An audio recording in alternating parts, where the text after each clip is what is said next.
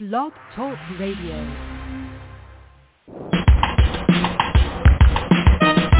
Let's get lost in a better place. Pick up a book, travel through time and space. So much to learn, so much to see. A chance to escape reality. Open your mind and your heart. Gain new knowledge, get a fresh new start. MJ Network will bring you there. So let's talk about it. We're live and on the air. Good morning, everyone. This is Fran Lewis. This is MJ Network. MJ in memory of my sister Marcia Joyce, and we have author M.B. Lewis here, and his book is it the Pilate Scroll that you pronounced? The Pilate Scroll. Pilate Scroll. I wasn't sure because there's no O there. Pilate Scroll. That's what I thought. This book is so fantastic. Kade Jenkins is a survivor, now part of an elite group of scholars and scientists. Their mission is to stop an impending global terrorist threat. We hope they do. But when a colleague is murdered in Egypt, Kadie finds herself pitted against a foe more terrifying than the one that they were trying to stop. So she teams up with one of my favorite characters, her younger brother, and a renegade pilot who's really cute. And we'll find out what happens when we talk to the author. So good morning and welcome to MJ Network. And this book was one of my favorites so far. Well, thank you. It's great to be here, and I'm glad to hear that. That's great news. Yeah, it is, because in next month I get to pick, I do whatever I want, because I think if Kirkus could do it, Just Reviews could do whatever she wants to.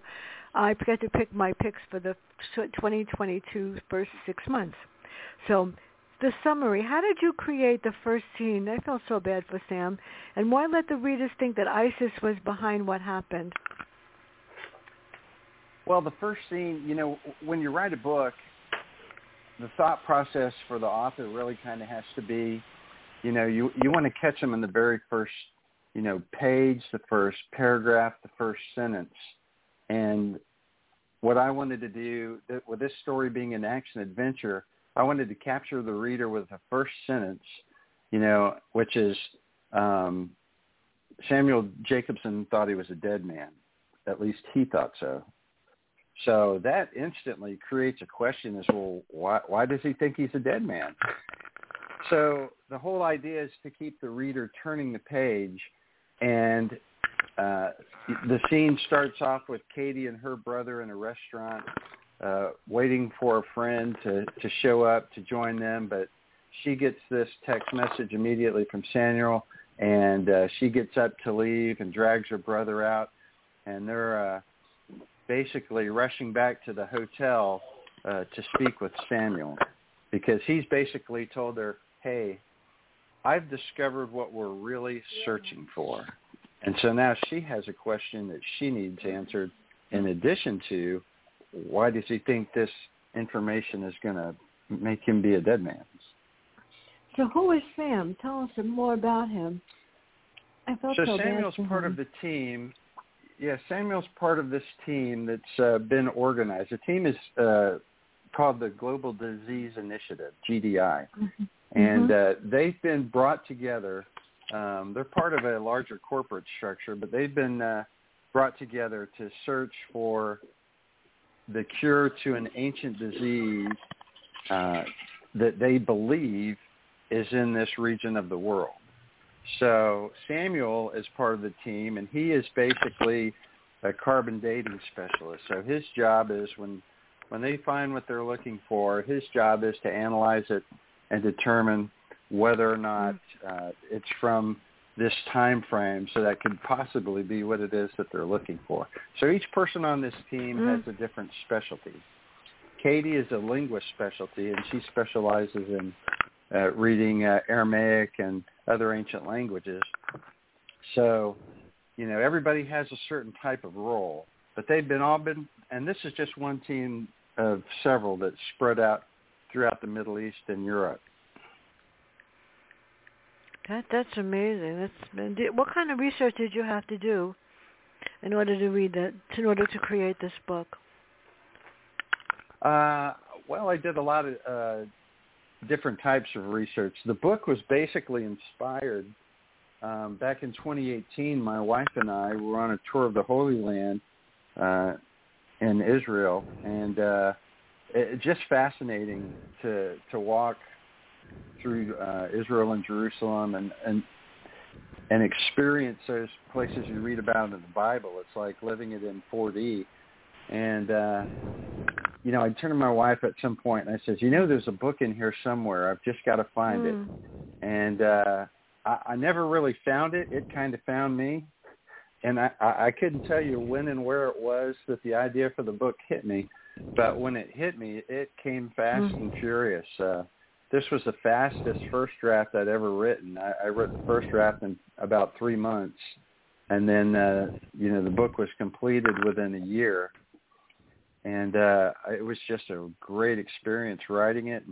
And some of the places that are in the book are places that I've actually been to, some of the things I've actually experienced, and then a lot of things I just, you do the research on the internet or wherever it is that you need to do the research. And, the story just kind of comes together. And sometimes I'd be at a stopping point, and I'm like, well, why can't I figure out what to do here? And then all of a sudden, boom, something pops up and it's like, problem solved. I wish I could do that. That is great. A lot of authors just say all of a sudden in the middle of the night I come up with an idea and get up and start typing. You just never know. But this That's is right. I think I've read close to, since doing this, my sister before she died forced me to do this. I think since I must have read thousands of books. Seriously, I know for between January and now. Between January and May, I've read about 50. That's a lowball number. Don't ask me how. Yeah, it's scary, and I just it's amazing.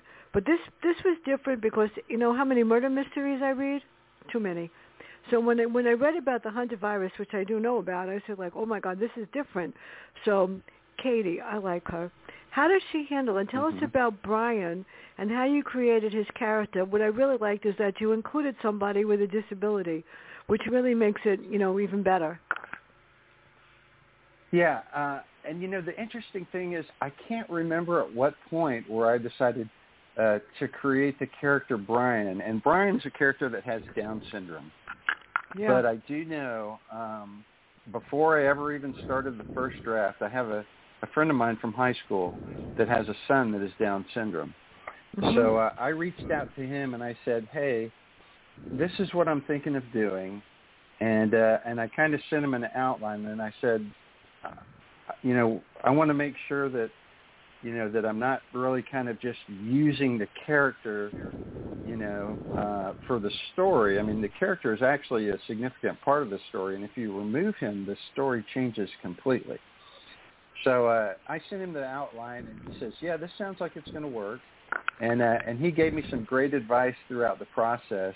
And actually, I mean, every draft along the way, I sent it to him. He'd say, well, maybe change this because this is how a down person would, act or react and things like that. And, just all the way through the final product, he was just a great help.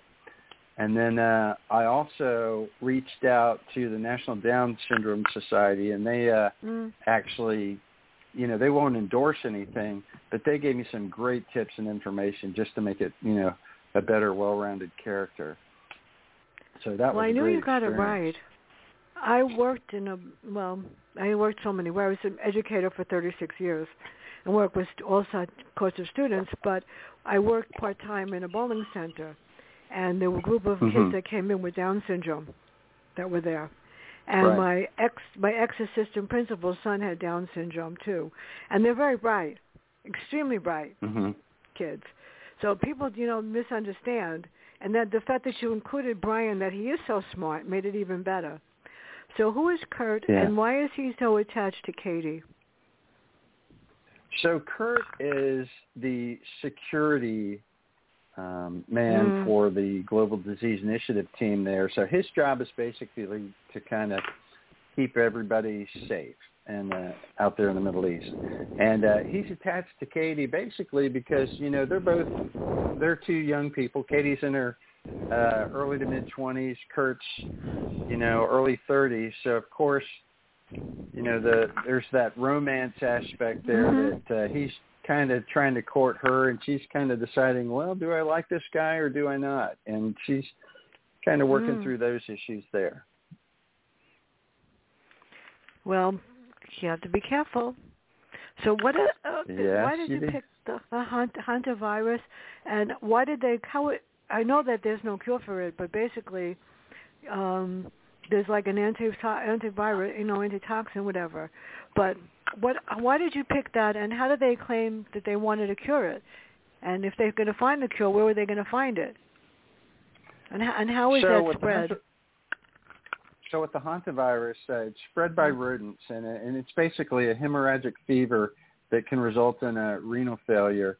And, sometimes the illness can last from weeks to months, and sometimes it can be fatal. So in this story, what's happened is, this organization has been contacted by the CIA and said, hey, ISIS has figured out a way to weaponize the hantavirus, and their goal is to spread it throughout, Western culture to basically, shut down the hospitals. And ironically, this was, written before the COVID situation happened in the world, and we kind of seen what's happened when you have the logjam in the hospitals. Society basically starts to shut down. So that's basically the goal with this thing. It's kind of a passive war on Western culture by ISIS. They want to spread this hantavirus. So that's what they're told. So the organization's been told that in ancient times there was they call the Old World hantavirus that has basically similar effects that affected parts of Africa and parts of Europe and the Mediterranean, but it never really impacted Israel and the area around that. So that's where the concept of they're searching for an ancient cure in this region, and that's why they're there. That's scary. So tell us about Mac and Duke, and when Kurt is around, why do they not feel... Kurt seems on the edge, and it's very closer to Kadie. What is not right about those two? So Mac and Duke are the two pilots that, as the GDI team is trying to escape from Egypt, these guys are flying in an airplane to fly them out, and they basically are part of a contractor organization that's over in Iraq. Doing work there for the government, and they on their way back to the United States, and they've been diverted to pick up these folks and fly them to Istanbul.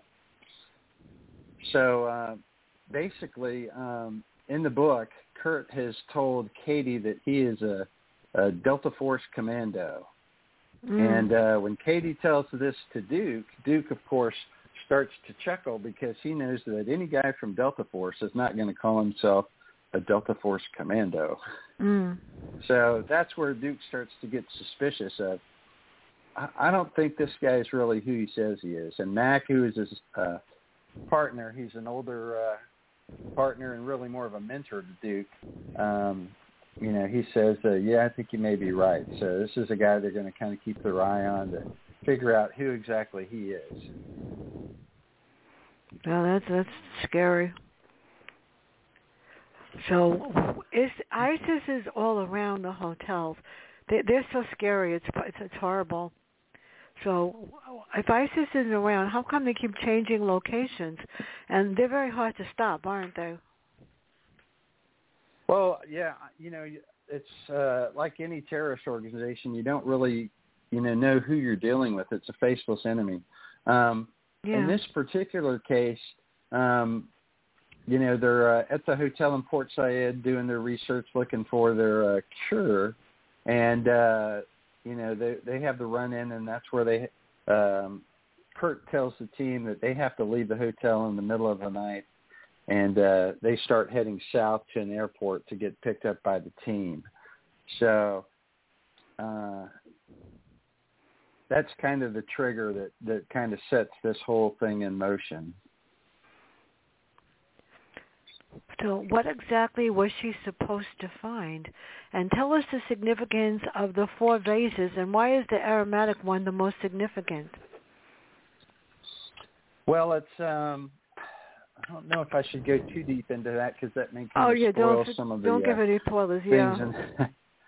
Yeah, but again, it's what the vase is. Obviously, the Pilate Scroll. That's the title. So there's something significant about that, and the scroll is obviously kept in a vase, and the vase just has Aramaic writing on it. So it's just kind of referred to as the Aramaic vase. Now, this part was interesting. This was interesting. Isaac, what does he tell them about the vase, and how does he link it to somebody that we all know from history, Pontius Pilate, and the Pilate Scroll? Yeah, Isaac, and again, this is one of those parts that is more interesting to the reader, that I think that's when people probably really get excited about the story. So I don't want to tell too much. But Isaac is basically Samuel's friend, and he's a retired university professor, and he just has a lot of information on ancient culture and religion, and he's kind of the wise man of the story. And he's the guy that gives the information to Samuel about what they're really looking for, and how he gives that information to Kadie and Duke is kind of fun. Probably better not say anything else. No, I crossed out the next question because I think it'll give away too much information. So yeah. This was interesting. Why does Kadie, a lot of people question their faith. Why does she question her faith, and what happened in the past that causes her to lack her faith in God? I mean, you get days where everybody does, where you say, why does this happen? What happened to God? Why wasn't he listening to me? And yet he's really listening to you, but sometimes you just say, well, how come this happened? So why did she lose her faith in God? We all get that way once in a while. We go like, why did this happen to me? Right. So what happened with Kadie was, she grew up in a Catholic home, and when she was very young, she had a very close relationship with her grandparents, and they just died at an early age, her grandparents, and that just kind of broke her heart. And then she had her little brother who was born with Down syndrome, and that confused her even more as a child. And then when she was in college, her parents were killed in an automobile accident her junior year in college. So that basically, she became the guardian of her younger brother. So just these events kind of made her lose faith in God and just question things that were going on. And she'd just kind of been away from it for a long time. The interesting thing is, and as you well probably know, Down people are very spiritual. So Brian has kept his faith the entire time, and he's always gone to Sunday school and church, and he's praying every day, and he's very religious. But Kadie just really doesn't have anything to do with it. She's just focused on getting through each day. I know how she felt when my sister died because it was questionable. And nobody really knows. Yeah, she had a heart attack when her husband forgot to call 911 for 27 minutes. So there's like a question mark in there too. And I'm saying, like, how come that happened? I'm still saying it for 12 years. So ISIS is trying to weaponize the Huntavirus, but how are they going to do that? They want to capitalize on it. That's even scarier. Yeah, well, we kind of touched on that a little while ago. They're basically, it's going to be placed in bombs that are releasing aerosol spray into the atmosphere and just spread out throughout different locations in the Western culture. That's the plan that the CIA has told GDI. Wow. So Explain the importance of the Dead Sea Scrolls, and how did you create the museum scenes? Museums are some of my favorite places. Mm-hmm. So this is one of the neat things about the research. That scene that you're talking about takes place in the Israeli Museum that's in Jerusalem, and that's one of the locations that we went when we were there. And there's an actual large display of ancient Jerusalem there, and one of the scenes takes place there, and then they go inside to talk to Isaac, and the scene in there with the Dead Sea Scrolls. If you've been in this place, they used to have the actual Dead Sea Scrolls on display, and I can't remember how long ago it was, but somebody actually tried to destroy them in there that came into the museum. So the actual Dead Sea Scrolls have been removed and put in a secure location, and they have a replica in there now. So when you go in there to see it, it's not the actual Dead Sea Scrolls, but it's basically a photograph. But it's kind of interesting, because the Dead Sea Scrolls were found in Qumran, the southern portion of Israel, and it kind of parallels, what the Pilate Scroll is. It's a scroll that's been placed in a jar, and the Dead Sea Scrolls, of course, were found in jars in the caves. So that wasn't intentional. I just kind of realized after the fact, it's like, oh, well, that's kind of an interesting parallel. So I'll cross out the next question because I don't want to give away too much. But what is the treasure that the scroll is linked to?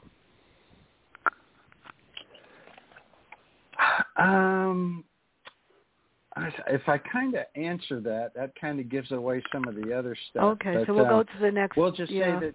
Well, I can say there's a treasure that's associated with it, but I'm not going to say why or how. But that kind of that kind of gives us more of a reason why there's a corporate interest in what's going on there. Mm-hmm. So when you did this, what is fact and what is fiction?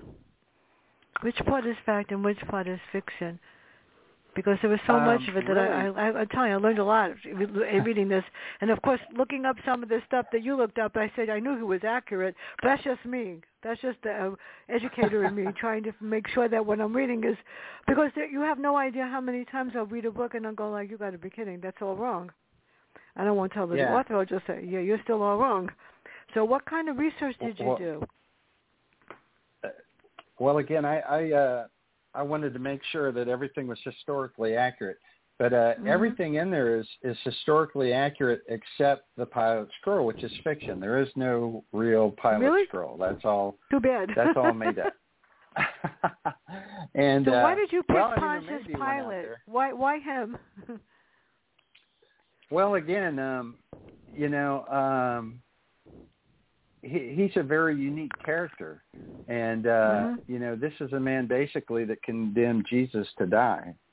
And, what an interesting concept. If the man that convinced Jesus to die actually saw Jesus after he was resurrected, would that change the course of history or not?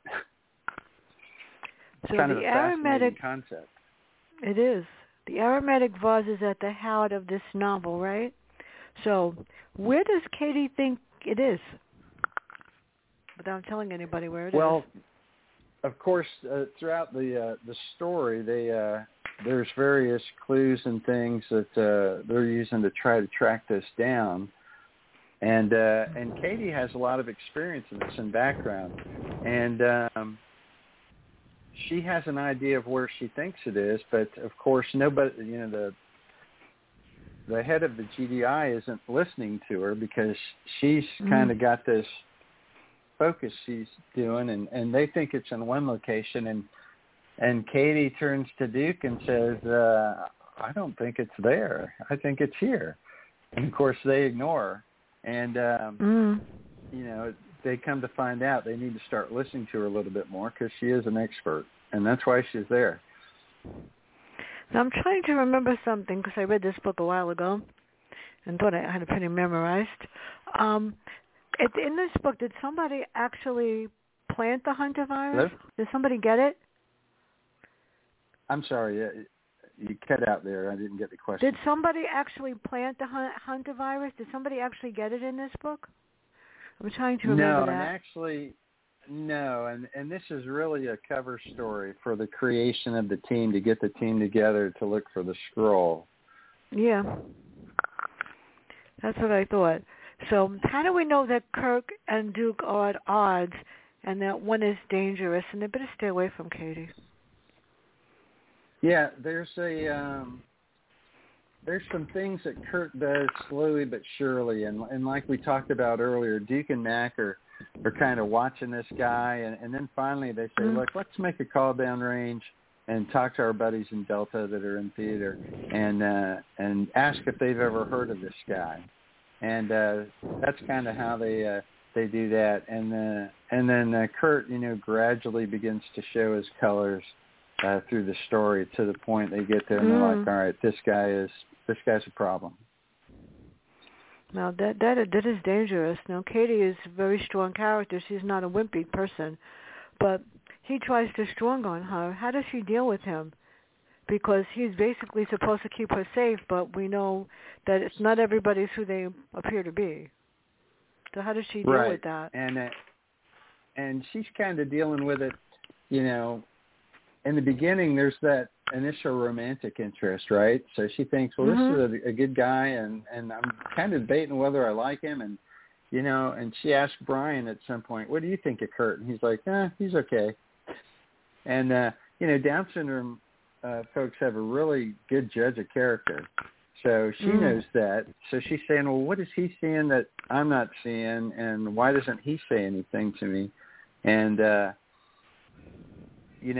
as Kurt kind of starts to reveal himself, she's kind of initially in the state of denial, but then she, and then Duke comes along, and Duke's saying, look, we don't think this guy who he says he is. And, of course, she's thinking, oh, okay, now he's just trying to compete with Kurt. So she thinks there's this macho battle going between these two guys to win her over.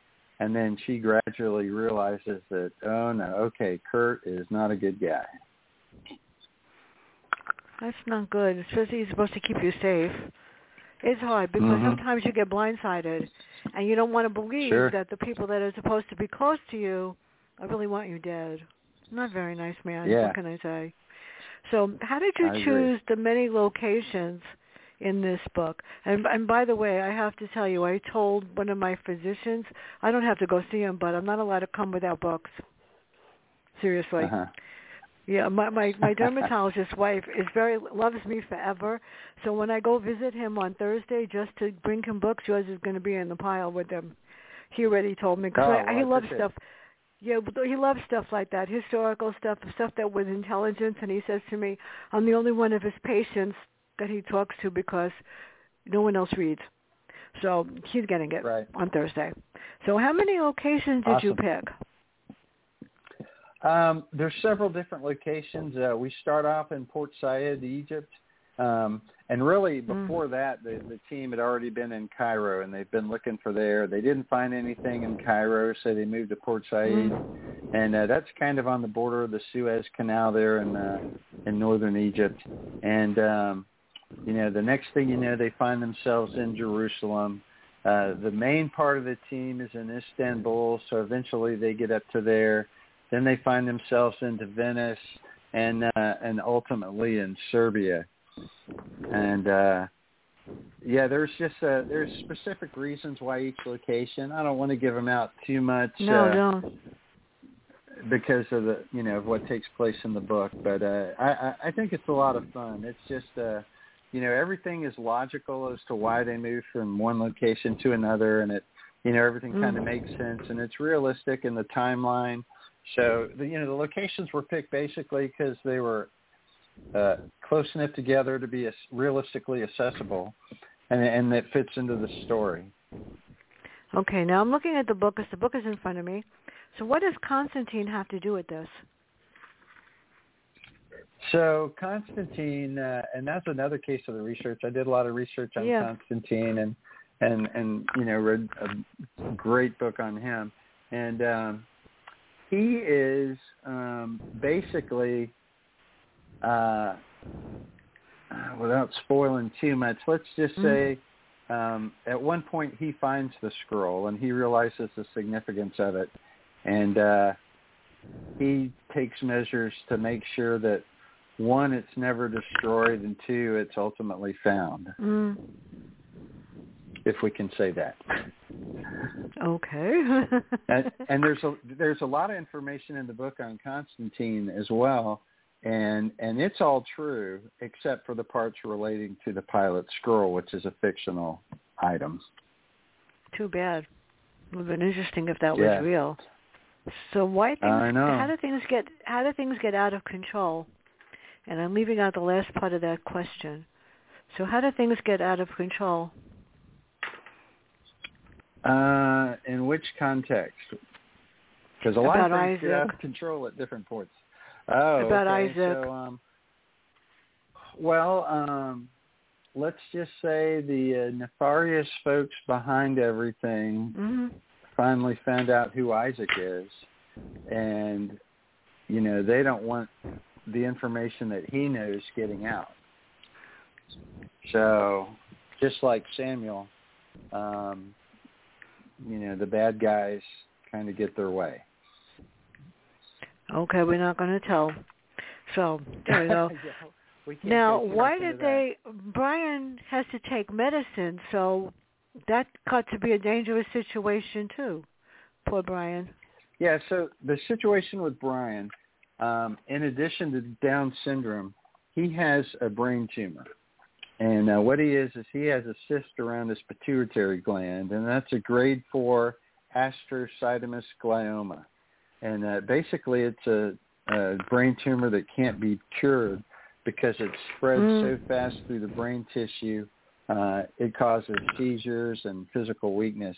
So he has a seizure medication called Lamictal, and he's brought that with him. And here's the situation. So Kadie, knowing Brian's situation, she's offered this job right out of graduate school, and it's a 6-figure job that she knows it's going to get her into her dream job, which is an associate professorship at Princeton when she gets done.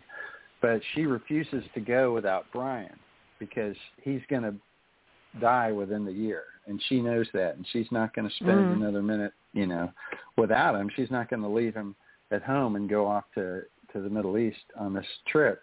So the company says, yeah, we'll send him, and he'll be part of the team, and, we'll put you guys up in a suite everywhere we stay and all this. So they make her a deal that's too good to be true, and so he comes with her, and he's got his medication that he brings with him as well.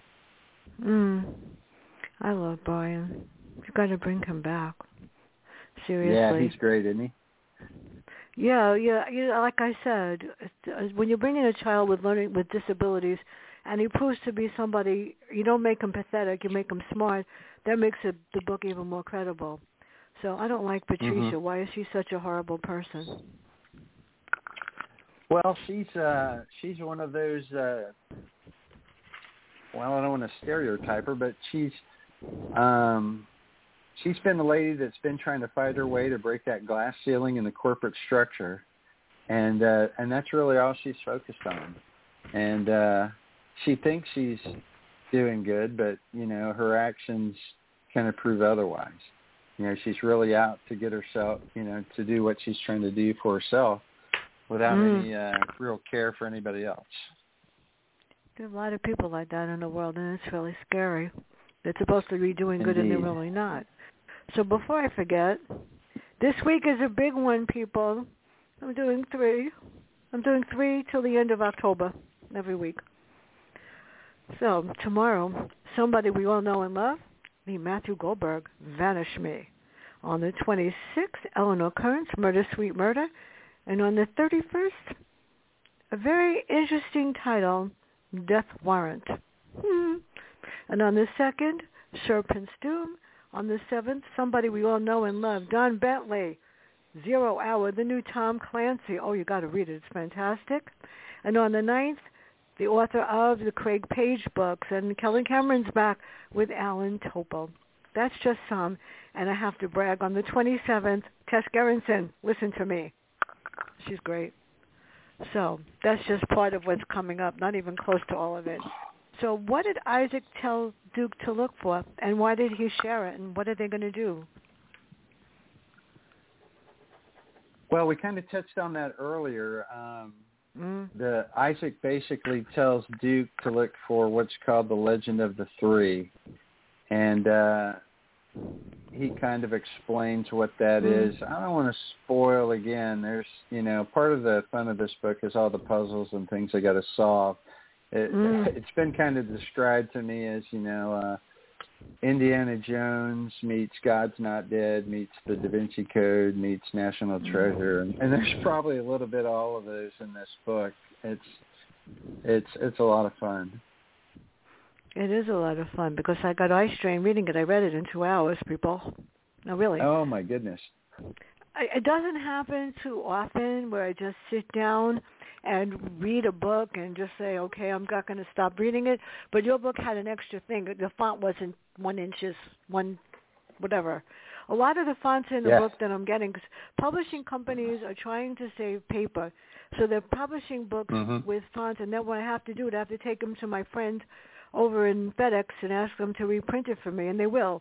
But that's a lot of money, but sometimes I have to. Thank God I didn't have to do it with this one. So tell us how they find the parchment, and what is the significance, and what do they learn? But we're not going to talk about the message. That's kind of a tough one to answer.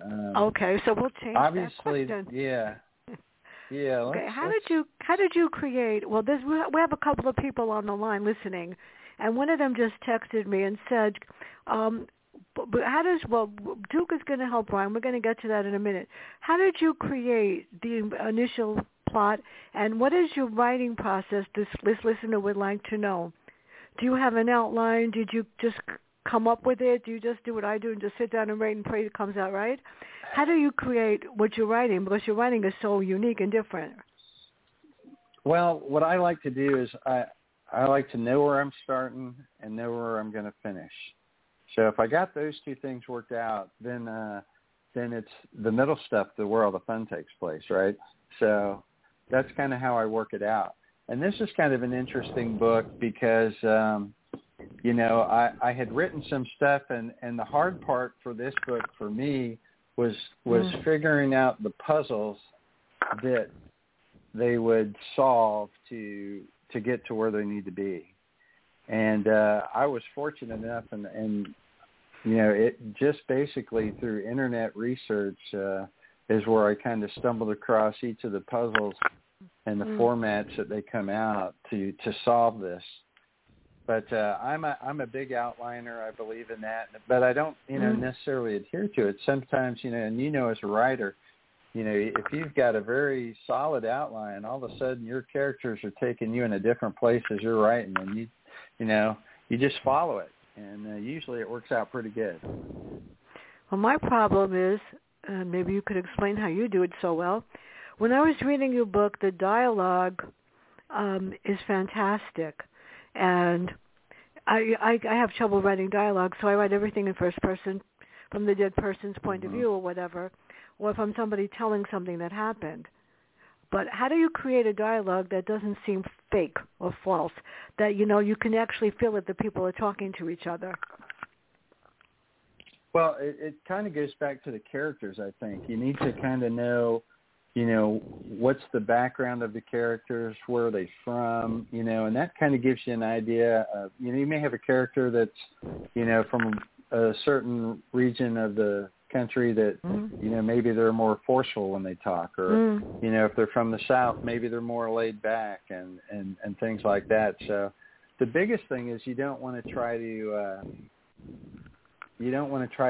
like if you have a Southern person, you don't want to spell out every drawl that they do. You might want to do you might do it the first time to show, okay, they got a Southern twang, but when you write out everything, that's kind of a problem. And that's one of the things when I dealt with the Down Syndrome Society that they pointed out, because initially I had Brian, having a bunch of R's in his word when maybe there was a L or something like that. And they said, he wouldn't necessarily be that way all the time, and it may not portray him that good. So I kind of, and I even mentioned it early in the story, he doesn't do it as bad as he used to. So just rarely throughout the book I would plug that in there to show that there's a slight speech impediment, but nothing that's, abnormally blatant. Well, you didn't stereotype him, which is good. And like I said, I've worked with kids with Down syndrome, and you couldn't tell. I mean, sometimes you just didn't even know. Just because you look at their face, you can tell. But basically, sometimes if you don't listen to it, you just close your eyes, you wouldn't know. And that's how smart they are. Yeah, exactly. So what does Kadie learn about herself?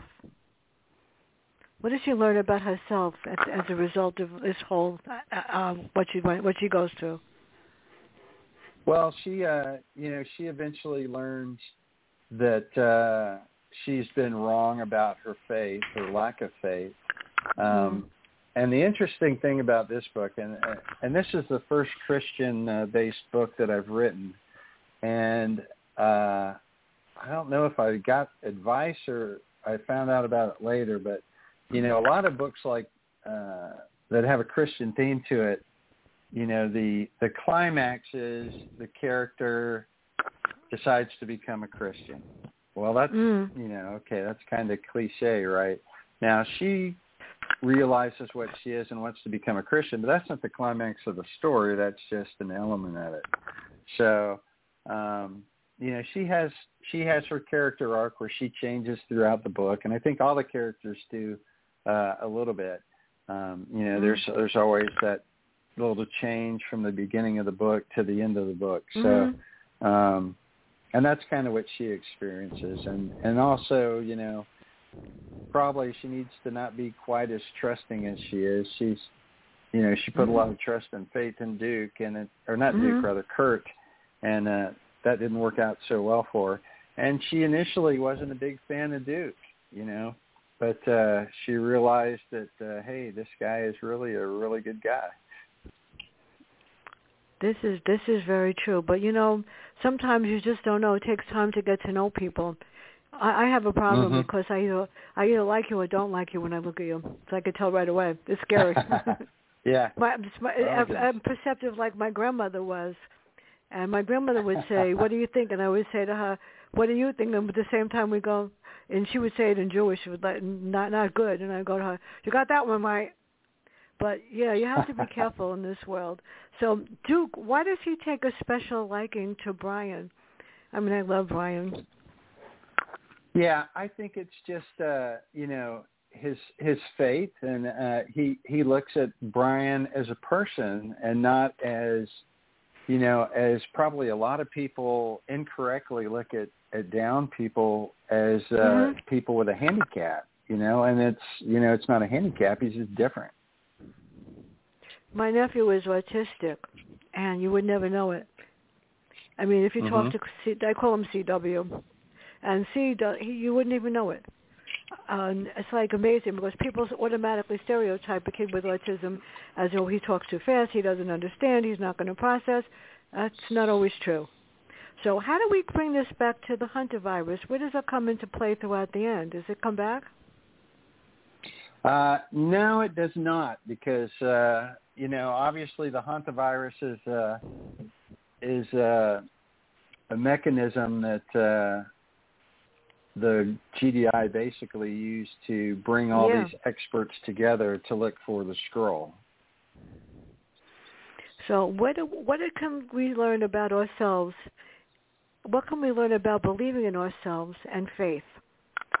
I mean, because so many people, something happens, and like I said, my sister died out of nowhere. Anything could happen like that. And you all of a sudden you say, well, what happened? Why should I believe in God? Why should I believe in anything? And yet you have to believe in yourself and not give up. Right. So how do we change our mindset about that when something bad happens, or when something good happens, you say, see, thank God. You automatically realize that you can't take the advantage of it. You can't just consider that, it's going to happen all the time. So how do we learn about ourselves and our faith? How do we change our belief, or stay believing in ourselves? Well, I've always kind of said that you have to believe in yourself, or nobody else will, right? Mm-hmm. But one of the things that I address in the book is, from Hebrews 11:1, which is, it explains faith, and that kind of, I think, gives people a way to look at it, and that's faith is confidence in what we hope for, and assurance of what we cannot see. And, hopefully that, you can have that faith to get you through those tough times, kind of like you talked about. And, God's there for us. And it's a gift. And it's a matter of, do we want to accept that gift and make our lives better or not? Well, sometimes like the other day, I looked up at the sky and I said to my sister, Marsha Joyce, can you help me fix this problem? And, sometimes you feel like they answer you. And then all of a sudden I said to my husband, I said, I got to chill. I think she heard me. Or there was a bad storm last night. My sister always said she controlled the weather. I believe her after a while. And it was a really bad storm last night. And I said, would you mind knocking off the rain? And it stopped about 10 minutes later. I go like, are you kidding me? So you just never know. Yeah. You have to have faith in yourself. You're right. Otherwise, who's going to believe in you? But you have to have faith in other people too, and you don't want to mistrust the world. That makes it even harder. And when somebody like Kadie finds out, when somebody crosses you, you're going to be more careful next time. So where do you see her next? Where do you see her next? I see what she's going to do is eventually she's moving forward, and I think she's probably going to become an author, and we're going to explore her and Duke's relationship in the future. So there's going to be an exhalation of their whatever, hopefully. That would be good. Well, we're just going to explore everybody in the near future. So. Yeah, well, you don't want to make it go too fast, because when these romance things go too fast and they wind up in the wrong direction, I get like, oh God, I just skip right over it. When they go too romantic and too whatever, I don't read it, because it's annoying, and I'm saying like I don't need to read all this. I can watch a movie and see the same thing. So the other thing is, how did you create the letters to Noble Excellency? How did you create all these letters that she received? As Kadie unrolled the lengthy scroll to a point where she could read the entire message, how did you create that message? Yeah, so the message that's on the scroll, and even the other some of the clues that are in there, obviously you've got to create something that expresses what you want to say. But the tricky part is, how is it actually going to be written? And believe it or not, I was able to find some copies of Roman letters from that period and read the interpretations of them. And interestingly, the interpretations, as read, were kind of written as we talk today. One of my beta readers, one of his first comments was exactly on the message, and he says it maybe needs to kind of sound like this, and it was the old, kind of like old English, ye and thee and thou and all that kind of stuff. And I was like, no. Look, I researched this, and that's not how they wrote. So that was really kind of interesting. That probably would have turned me off too, because the way you wrote the letters and stuff, just regular English was much better. And the fact that you used italics let me know that there was something different coming within the book. So without saying anything, how did you create the fantastic, unique surprise ending? We're not going to tell anybody what it is. Are we talking about the climax or the epilogue? The epilogue. But then we're not going to tell them the climax of the epilogue. Especially, I can't say what the last line really got me. Let me tell you. I think it was a culmination of the story. You kind of get to the point where, this just totally makes sense. And, it's biblically based, and you're just like, wow, this just really works. And, I love the ending, I got to say. And there was actually more to it at one point. And my beta reader that I just talked about actually says, there's a section in here, and I don't think you need it. You can take it out, and it'll actually make this ending a lot better. And he was right. It's just a really good, biblically based, and great ending. Well, the next one that you're writing, is it going to be a biblically based also, another Christian fiction? It is, and okay, good. I have the it's going to be I want to say more of the same, but I don't know how much of the same it's going to be. But it's going to be the same kind of thing. So before we end, okay, your book just went in the pile to be delivered on Thursday. Everybody, what is besides this? Is there something else next for you besides this sequel? And where can we find out about your book so everybody can buy it? Because I said so. Okay. Well, I have another book that's a secular series that's military aviation. And nice. There's 5 books in that series. And I have a fully outlined conclusion book for that series that I haven't put out yet. I put that one on hold to do the Pilate Scroll because the Pilate Scroll just kind of hit me, and it's one of those things I felt like God was talking to me, and I needed to get this out there. And God was talking to me, and he was right. I needed to get it out there, and I think it's turned out really well. But I have that book lined up. I'm working on the sequel for the Pilate Scroll. And right now, my main duty is I'm playing grandpa. I got a new grandson, so I've kind of hit a little operational pause, and I'm enjoying being a grandpa and taking care of that. Well, I have to say this because you brought that up, and my nephew's going to probably kill me, but so what? On May 17th, my nephew turned 25, Josh, and he's my financial genius in my family. Yeah, so we're so proud of him, and I'm an aunt. I'm number 1 aunt in the family, the coolest aunt in the family. There you go. Not a grandparent. Yeah, I'm the one that when they have to write an essay, they call me. I'm the one that if there's a problem that needs to be solved, don't ask your parents, just ask your aunt. She'll figure it out. Because for me, you're going to get a straight answer. I always said to them, and you're probably going to say the same thing, if you don't want the answer, don't ask the question. So what's his name? Oh, my grandson? Yeah. James. Oh, nice. So that's so nice. You know what? That's so special. But this has been great. And where can everybody find all of your books, both of them? Okay, so all the books are available on Amazon. And in fact, I was just looking on the website a little while ago. The hardback's on sale for 47% off. So it's like, I don't know, less than $16 for the hardback. The ebook goes on sale, I think, in 7 minutes. It's 8 a.m. Pacific time, so I think that's 7 minutes from now, to 99 cents for 3 days. So yeah, I'm finding that Amazon did that to Population Zero too. Yeah, they keep lowering prices. I don't know why.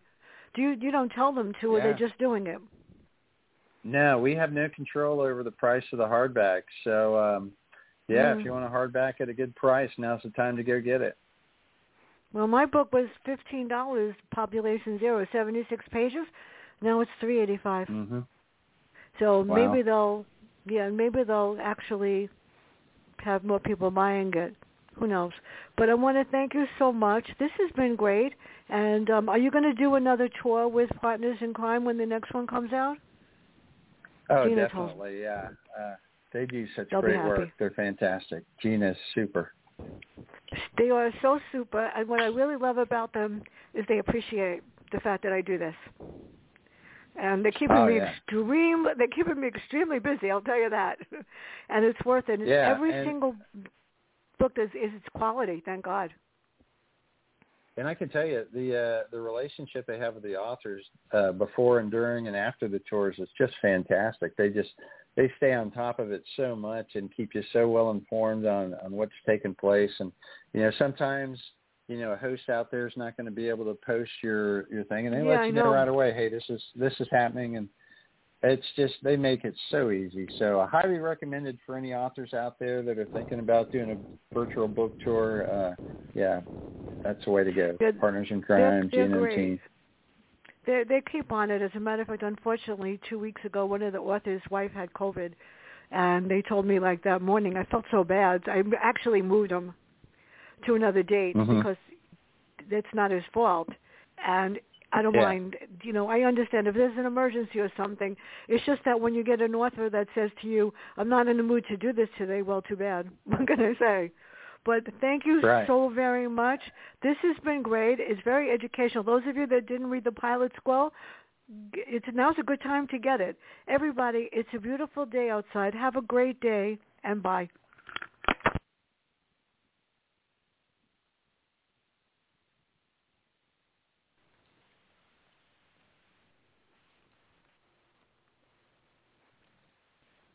Judy was boring. Hello. Then Judy discovered ChumbaCasino.com. It's my little escape. Now Judy's the life of the party. Oh, baby, mama's bringing home the bacon. Whoa, take it easy, Judy. The Chumba life is for everybody. So go to ChumbaCasino.com and play over 100 casino-style games. Join today and play for free for your chance to redeem some serious prizes. ChumbaCasino.com. No purchase necessary. Void where prohibited by law. 18+ terms and conditions apply. See website for details.